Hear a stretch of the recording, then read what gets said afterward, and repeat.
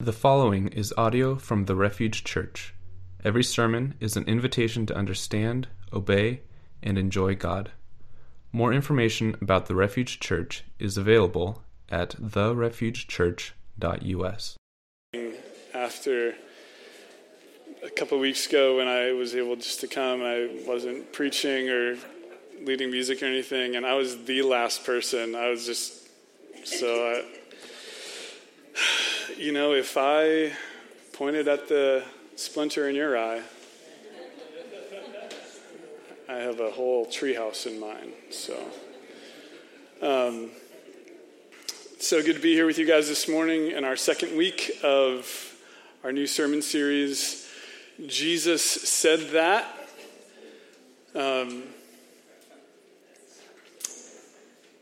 As I've been reading the stories of Jesus to get ready, just taking them all in, reading through the Gospels, you can get these books called The Gospel in Stereo, where they bring together all four of the Gospel accounts, and you can just read through it. So some stories you're getting like 3 or 4 times in a row, and other ones you're getting once, and it's amazing just to read through it. And doing that, and then this morning, again, as I was reading through the passage over and over again that I'll be preaching on today, I kept the feeling and thought that I had was, wow, this is really important to God. Like, this thing is really important to God. Today we're going to be looking at a lunch Jesus had with some people. The title of the sermon is Lunch with God. What that would be like, and he isn't the most pleasant lunch guest. You find out he just kind of brought the fire. So what you get though is while you're having lunch with him, I hope that you have that thought, that feeling, almost how does this sit with me feeling of, wow, that really is important to Jesus. That is important to Jesus.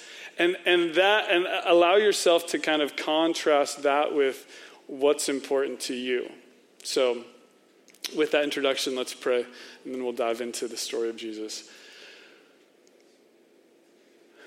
Father, we know that it is important for us to receive your word, because the culmination of everything that you'd been saying for thousands of years in the Old Testament culminated in a word that was made flesh and came and dwelled among us. And in that word, you wanted to make crystal clear, just absolutely clear, what matters to you. And for all our ways of trying to consolidate it down or make it into a simple prayer or statement or proclamation, I pray that we will just see Jesus, your word made flesh, and we'll be conformed to the image of Christ today as we listen, and I pray that you will give us a conviction to go out and do likewise, to live faithfully like Jesus, empowered by the Spirit. I pray that we will have an aversion, we'll have a distaste for compromise, even when we see it in our own lives. God, I pray these things in Jesus' name. Amen. Amen. So, the introduction to this sermon series is simply this: beyond our proclamations of love for Jesus and our pledges of allegiance or obedience to him, our pledges that he is the one we're following, so often in our lives when we read Jesus' words, we realize that our proclamations of love and our pledges of allegiance to follow him aren't necessarily representing him. They aren't representing how he lived and how he walked and who he was. And so the whole point of looking at what Jesus said is, I want to tune in, the Refuge Church, I want to tune myself into hearing him. And not just like, hey, Daniel, the pastor said this, or my buddy said this, or this book said this. Like, what does Jesus say? And really wanting to wrestle with that and receive that. So Today we are looking at a lunch Jesus had. Now, lunches, meals were important to Jesus, especially in the book of Luke. I gave all the community group leaders a book called Meals with Jesus, and in that, the author quoted a commentary that said, in the book of Luke, Jesus is either going to or coming from a meal, or at a meal. This is the whole book is oriented around this gastro society of the Mediterranean world at the time that Jesus was always going to and from a meal. And that's exactly where we find him here in Luke 14. Now the context is the Sabbath. If we can get to Luke 14:1. It says, one Sabbath when Jesus went to eat in the house of a prominent Pharisee, he was being carefully watched. Now, the Sabbath culture at that time was similar to the Sunday culture maybe that some of us grew up with, which was, it's kind of a time for hanging out and eating. So this is Sabbath day hospitality experience. Likely what happened is the Pharisee who we see here, he went off to church and left a roast in the crock pot, and he knew he was going to have some people over, right? And so he was going to invite some people to his house, and they were going to be people that he wanted to represent him. And the way society works, and it's interesting reading some commentaries on this because they almost act as if it's unique to that time. But it's what happens a lot of times now is people are invited that you want to represent your status or you would like to eventually represent their status. So it's kind of a ladder thing, like these are the people I'm comfortable with. These are the people I want to, when people are like, oh, that's your friend? They have like 1,500 followers on Facebook. That's wow. And so that was the context of this time. It also was typical that people who were coming were going to help pay for the meal in this setting. And so it's this interesting dynamic where the Pharisee obviously is navigating who's going to come. The interesting thing is Jesus fits in as sort of an odd duck in this situation. Jesus would have fit in as sort of the novelty. The guy that this Pharisee could brag about having over. So maybe not, he wouldn't really be a friend of Jesus's, but he was going to go tell all his Pharisee buddies, like, hey, guess who I have coming over to my house for lunch today? And they would probably laugh about it, like, oh, you're having Jesus, he's an idiot. That really is probably what was going on. Like, oh, well, let me know how that goes. And all the bros talking, right? And so Jesus comes to this Pharisee's house, and there also is a man who we find, and we don't know if Jesus met this man along the way. It says he went to the house or if this man's already at the house. But obviously he's in the context of all the people who are either going or located already at this home for lunch. There in front of him was a man suffering from abnormal swelling of the body. There was a man in front of him who was suffering from abnormal swelling of his body. Now, this man, if he was at the lunch, would not have been invited as a guest to sit at the table. So our assumption here is that either he was outside the house as Jesus was coming in, or perhaps he was maybe serving at the meal. But notice where he is at in Jesus' perspective.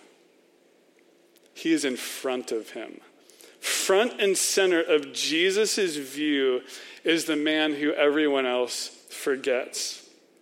If you're looking at this Luke 14 sort of as a play in different acts as you're watching it, Act 1 is Jesus healing someone who is hurting, someone who is in immense suffering, but everyone else was okay not looking at. Jesus brings everyone's attention to this person. Isn't it a powerful thing to feel noticed, to feel seen, to feel chosen even? We know this in romance movies, right? So if you think about like a rom-com, there's always that point where they see each other. and everything slows down. Have you guys seen the movie Big Fish? It's actually really amazing in this movie where they're at like the circus, and what happens is he sees her across the room and everything stops, and he walks across and he like pushes popcorn out of the air and it falls to the ground. And it's this moment where you're seen. And it is a powerful, powerful moment to feel not just seen, but chosen. And this is what happens to this person. This person that everyone else would feel uncomfortable to have in their presence. Someone who is absolutely forgotten. And Jesus chooses this person. What we see in this is the gravitation of God towards those who feel most forgotten and left out. And we see it throughout all the stories of Jesus. All the stories of Jesus is going to that person that people would ignore or avoid. And they are front and center in Jesus' life. And that's why it's important when we don't just pick out words of Jesus. We don't just pick out words of Jesus. And I heard this happen in a horrible way this week. I went to the Kitsap prayer breakfast, and the guy who was speaking, I know it's probably enough information that you can find out who it was, but what he said is he was trying to separate. I agree that the social gospel is wrong, but what he was saying is he goes, if you take the book of John, a whole gospel, Jesus never talks about the poor in the book of John. And so what he was saying is he goes, Jesus came to save. Absolutely true. Jesus came to save. The question is, what does that look like in Jesus' saving acts on earth? Right? Who does he sit with in John 4? The Samaritan woman who is away from the rest of her people because she's a reject. Like the gospel in action, the embodied gospel is a gospel that seeks out those who feel most hurting, forgotten, lost, lonely. If you are not needing a doctor, you don't go to one. But what he's saying is this world is sick, and I've come as the great physician, so you have to know that you need help. And so when we try to go like, hey, there's social gospel and there's the gospel, it's like Jesus came to seek and save the lost, and the lost are people who know they are, right? Who go, I just feel left out and lonely. I feel poor of spirit. This is who I am. And who will save me? How would this rich, great God, King of kings and Lord of lords, ever notice me? And that's the start to God going, oh, that's the one whose heart is humble and contrite and ready to receive my word. And this person was, because watch, as Jesus invites people in to see what he's seeing and notice what he's noticing, he says, is it lawful to heal on the Sabbath? He goes, I want to invite you guys in to see what's going on here, but they remain silent. It's frustrating. Jesus is like, man, I want you to see the heart of God and the value of God, that he values this individual. So taking hold of the man, he healed him and sent him on his way. Jesus is like, I don't want you to witness what's going to go down here. Okay, I'm going to address these people's heart and just go ahead. So that guy leaves. And Jesus says this. This is Act 2. Jesus diagnosing their silence. Jesus diagnosing why they are silent. Why are they silent? And he goes in, he says, he asks them, if one of you has a child or an ox that falls into a well on the Sabbath day, will they not immediately pull him out? Will they not immediately care? What he's doing is he goes, man, imagine that your child, you have a 4-year-old, they're rambunctious and they're walking around and they don't know where they're going. They fall into a hole. He goes, are you going to be like, sorry, it's the Sabbath. I'm going to just wait. He goes, no. And the aggressive, like something has to happen in that moment that you're feeling is the value, the heart of God. That's what God feels. When Jesus saw that man who needed healing, he felt the same way that a parent does when they I just need to rescue my child. That's what God is feeling. Man, I want to rescue him. I want to save him. And then he goes on to say this. Noticing they again were silent, he tells them this. And I want you to know that Jesus isn't just like concerned with manners. Right now, He's asking them a question and he's telling them this so they could see the diagnosis on their hearts. When he noticed that the guests had picked places of honors at the table, he told them this parable. When someone invites you to a wedding feast, do not take the place of honor, for a person more distinguished than you may have been invited. If so, the host who has invited both of you will come and say to you, give this person your seat. then humiliated, you will have to take the least important place. But when you are invited, take the lowest place, so that when your host comes, he will say, "Friend, move up to a better place." Then you'll be honored in the presence of all the guests. For all those who exalt themselves will be humbled, and those who humble themselves will be exalted. Now, what is Jesus doing here? Now, at a just quick glance, we can think, well, he's just telling them it's bad manners to pick the best place for yourself. But what he's doing is he's diagnosing their hearts, what's keeping them from seeing those who are poor, those who are crippled, those who are lame, those who need someone to seek them out and pursue them. He is diagnosing their silence, and we have this same sickness too. People that we don't notice anymore. People who come around, we were just okay with not inviting over to a meal. We're okay seeing the way Jesus acts, and we go, man, isn't Jesus' heart beautiful? Never realizing, man, why does my heart not feel like Jesus' heart feels? And why don't I act like Jesus acts? And what he's saying is, you are so focused on your own success.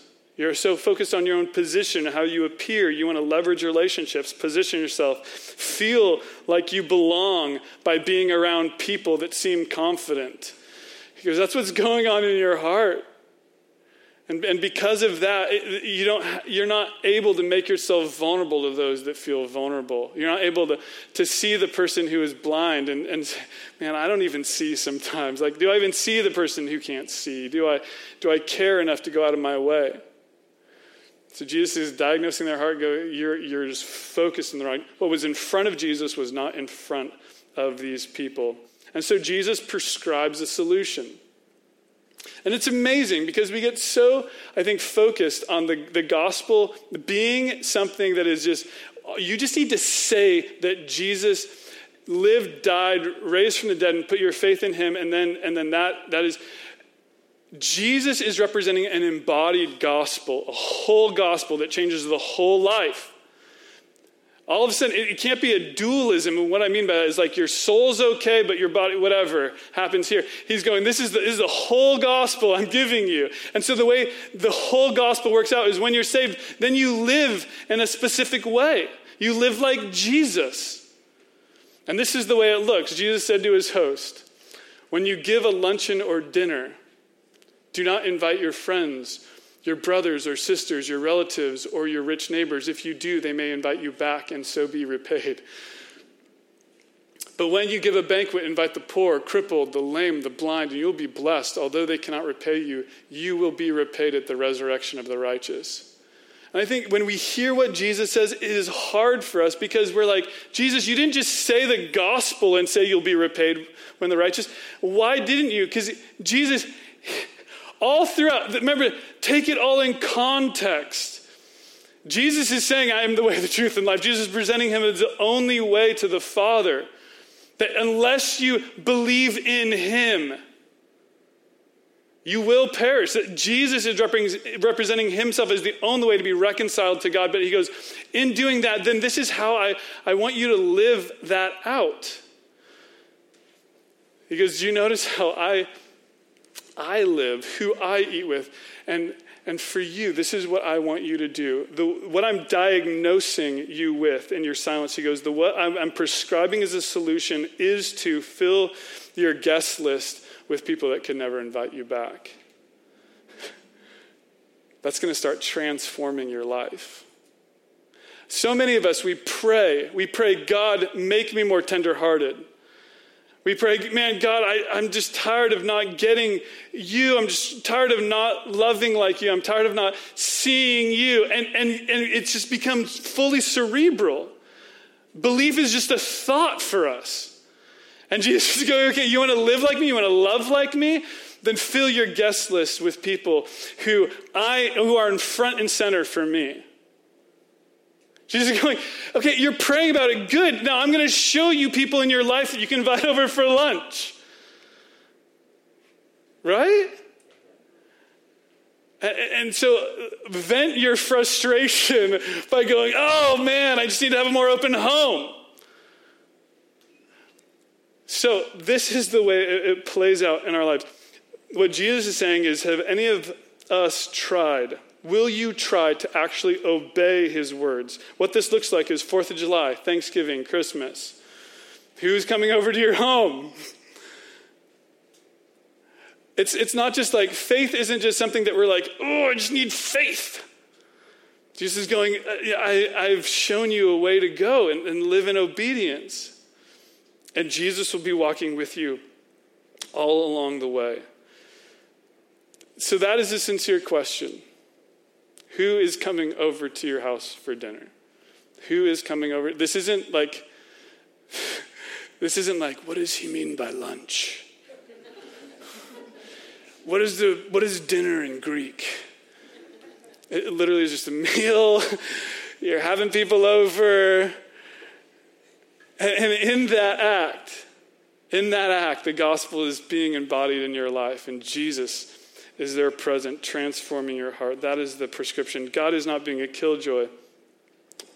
God is, it says, at his right hand are pleasures forevermore. And what he's doing is he's inviting you and having an open home to enjoy him and to experience his joy. Because the experiences you will have, the colorful conversation you will have, the people you will meet, and the transformation of your heart will be immense. And you'll experience the gospel in a way you never have before.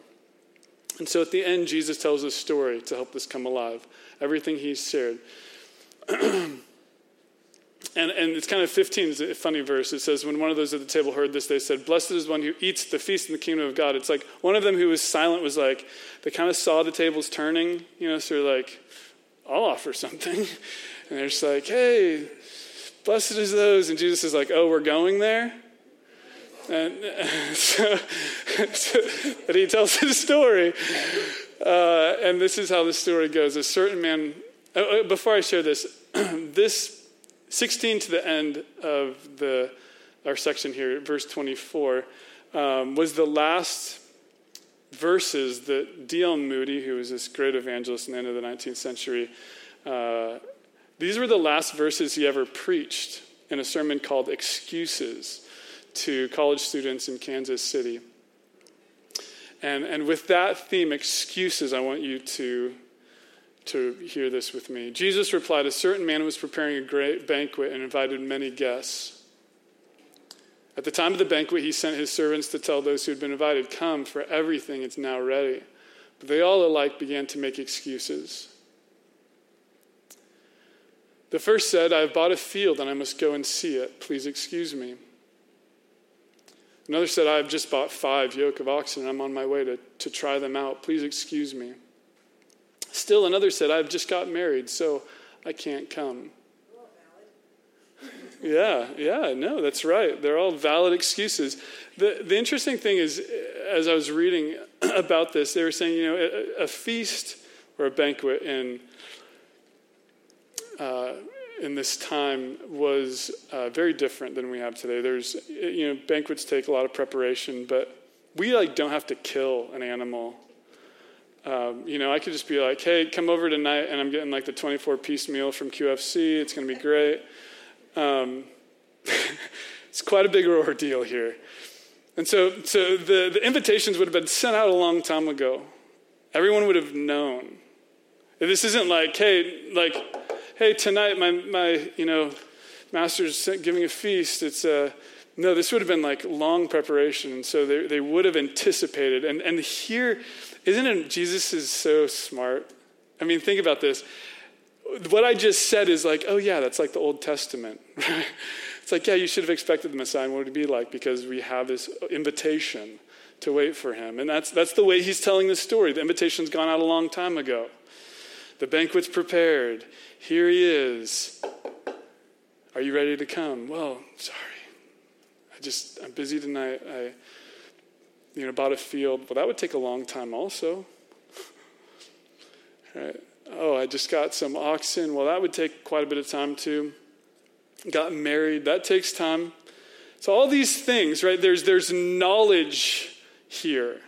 There's knowledge that the banquet would be coming. There's knowledge of how your actions would affect your readiness for the banquet. Think of that knowledge, all these things that we have. And then what happens? The servant comes back and reported this to his master, and the owner of the house became angry and ordered his servants, go quickly to the streets and alleys of the town and bring in the poor, the crippled, the blind, the lame. Sir, the servant said, what you have ordered has been done, but there is still room. And the master told the servant, go out to the roads and lanes and compel them to come in so that my house will be full. And I think about the humility of God. Compel them to come. I mean, think of the long anticipation of the Messiah that would come, Jesus that would come. And it says he came to his own, but his own did not receive him. This one who came and he's like, God, here I am. And people were like, sorry. Like, you're not, I am going to have you over to my house for lunch today, but you're just kind of a novelty. That's the way the Messiah was treated. And God, his heart, like the child that falls in the hole, he's like, man, I just want to rescue him. I just want to pull him out. And that's the heart of compel them to come. Whatever it takes, let them know how great the feast will be. Let them know just how much I want them to come, how much I want them to be here with me. And then he says, and tell you that not one of those who were invited to the banquet, not one of those with the early invitation, the embroidered card, will be able to come and get a taste of the banquet. One of the other translations I were reading of this, it says this, I say to you all, the one who receives an invitation to the feast with me and makes excuses will never enjoy the banquet. The one who makes excuses. And that word excuses really hit home to me. I think of this whole sermon series is called Jesus Said That. And I think, guys, are we hearing the words of Jesus and are we making excuses? Are we trying to make the gospel this thing that we can just think and we don't have to do? The gospel invites full engagement. It invites your whole life. Jesus says, unless you deny yourself and take up your cross and follow me, you'll never be my disciple. That sounds like a lot of doing. We're not saved by that, but we participate by that. We enjoy by that. We're transformed by that. I'm not saying you have to earn your salvation. I'm saying your salvation invites full participation. Does that make sense? He's saying you will never enjoy the feast unless you're coming to it. And you know who's coming to the feast? You know who will be there? The poor, the blind, the lame. So invite them to your house. Thanksgiving and Christmas are coming up. Who will be at your house for dinner? The big idea of today is simply this. The people we invite to dinner reveal our response to God's invitation. The people that we invite into our lives reveal how we've responded to God's invitation to come. There's no getting around that. No excuses, nothing that's like, oh, I just don't have time. Like, you do, your life is made of time. How are you using it? And I'm not trying to be convicting. Like, this is for me too. This isn't like you and I. Like, how will we do this? How will we live the gospel? Because this is what Jesus said, and this is how we obey his words. Pray with me.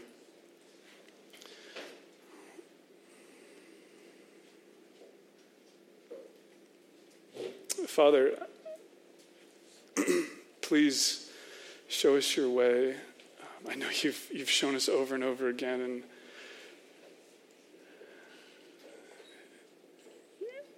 just that invitation you give, I pray that we'll hear it again today. You're compelling to come. You're compelling to join you. You have done the greatest thing for us, the thing that we could not do. You've made peace for us with yourself by the death and resurrection of Jesus.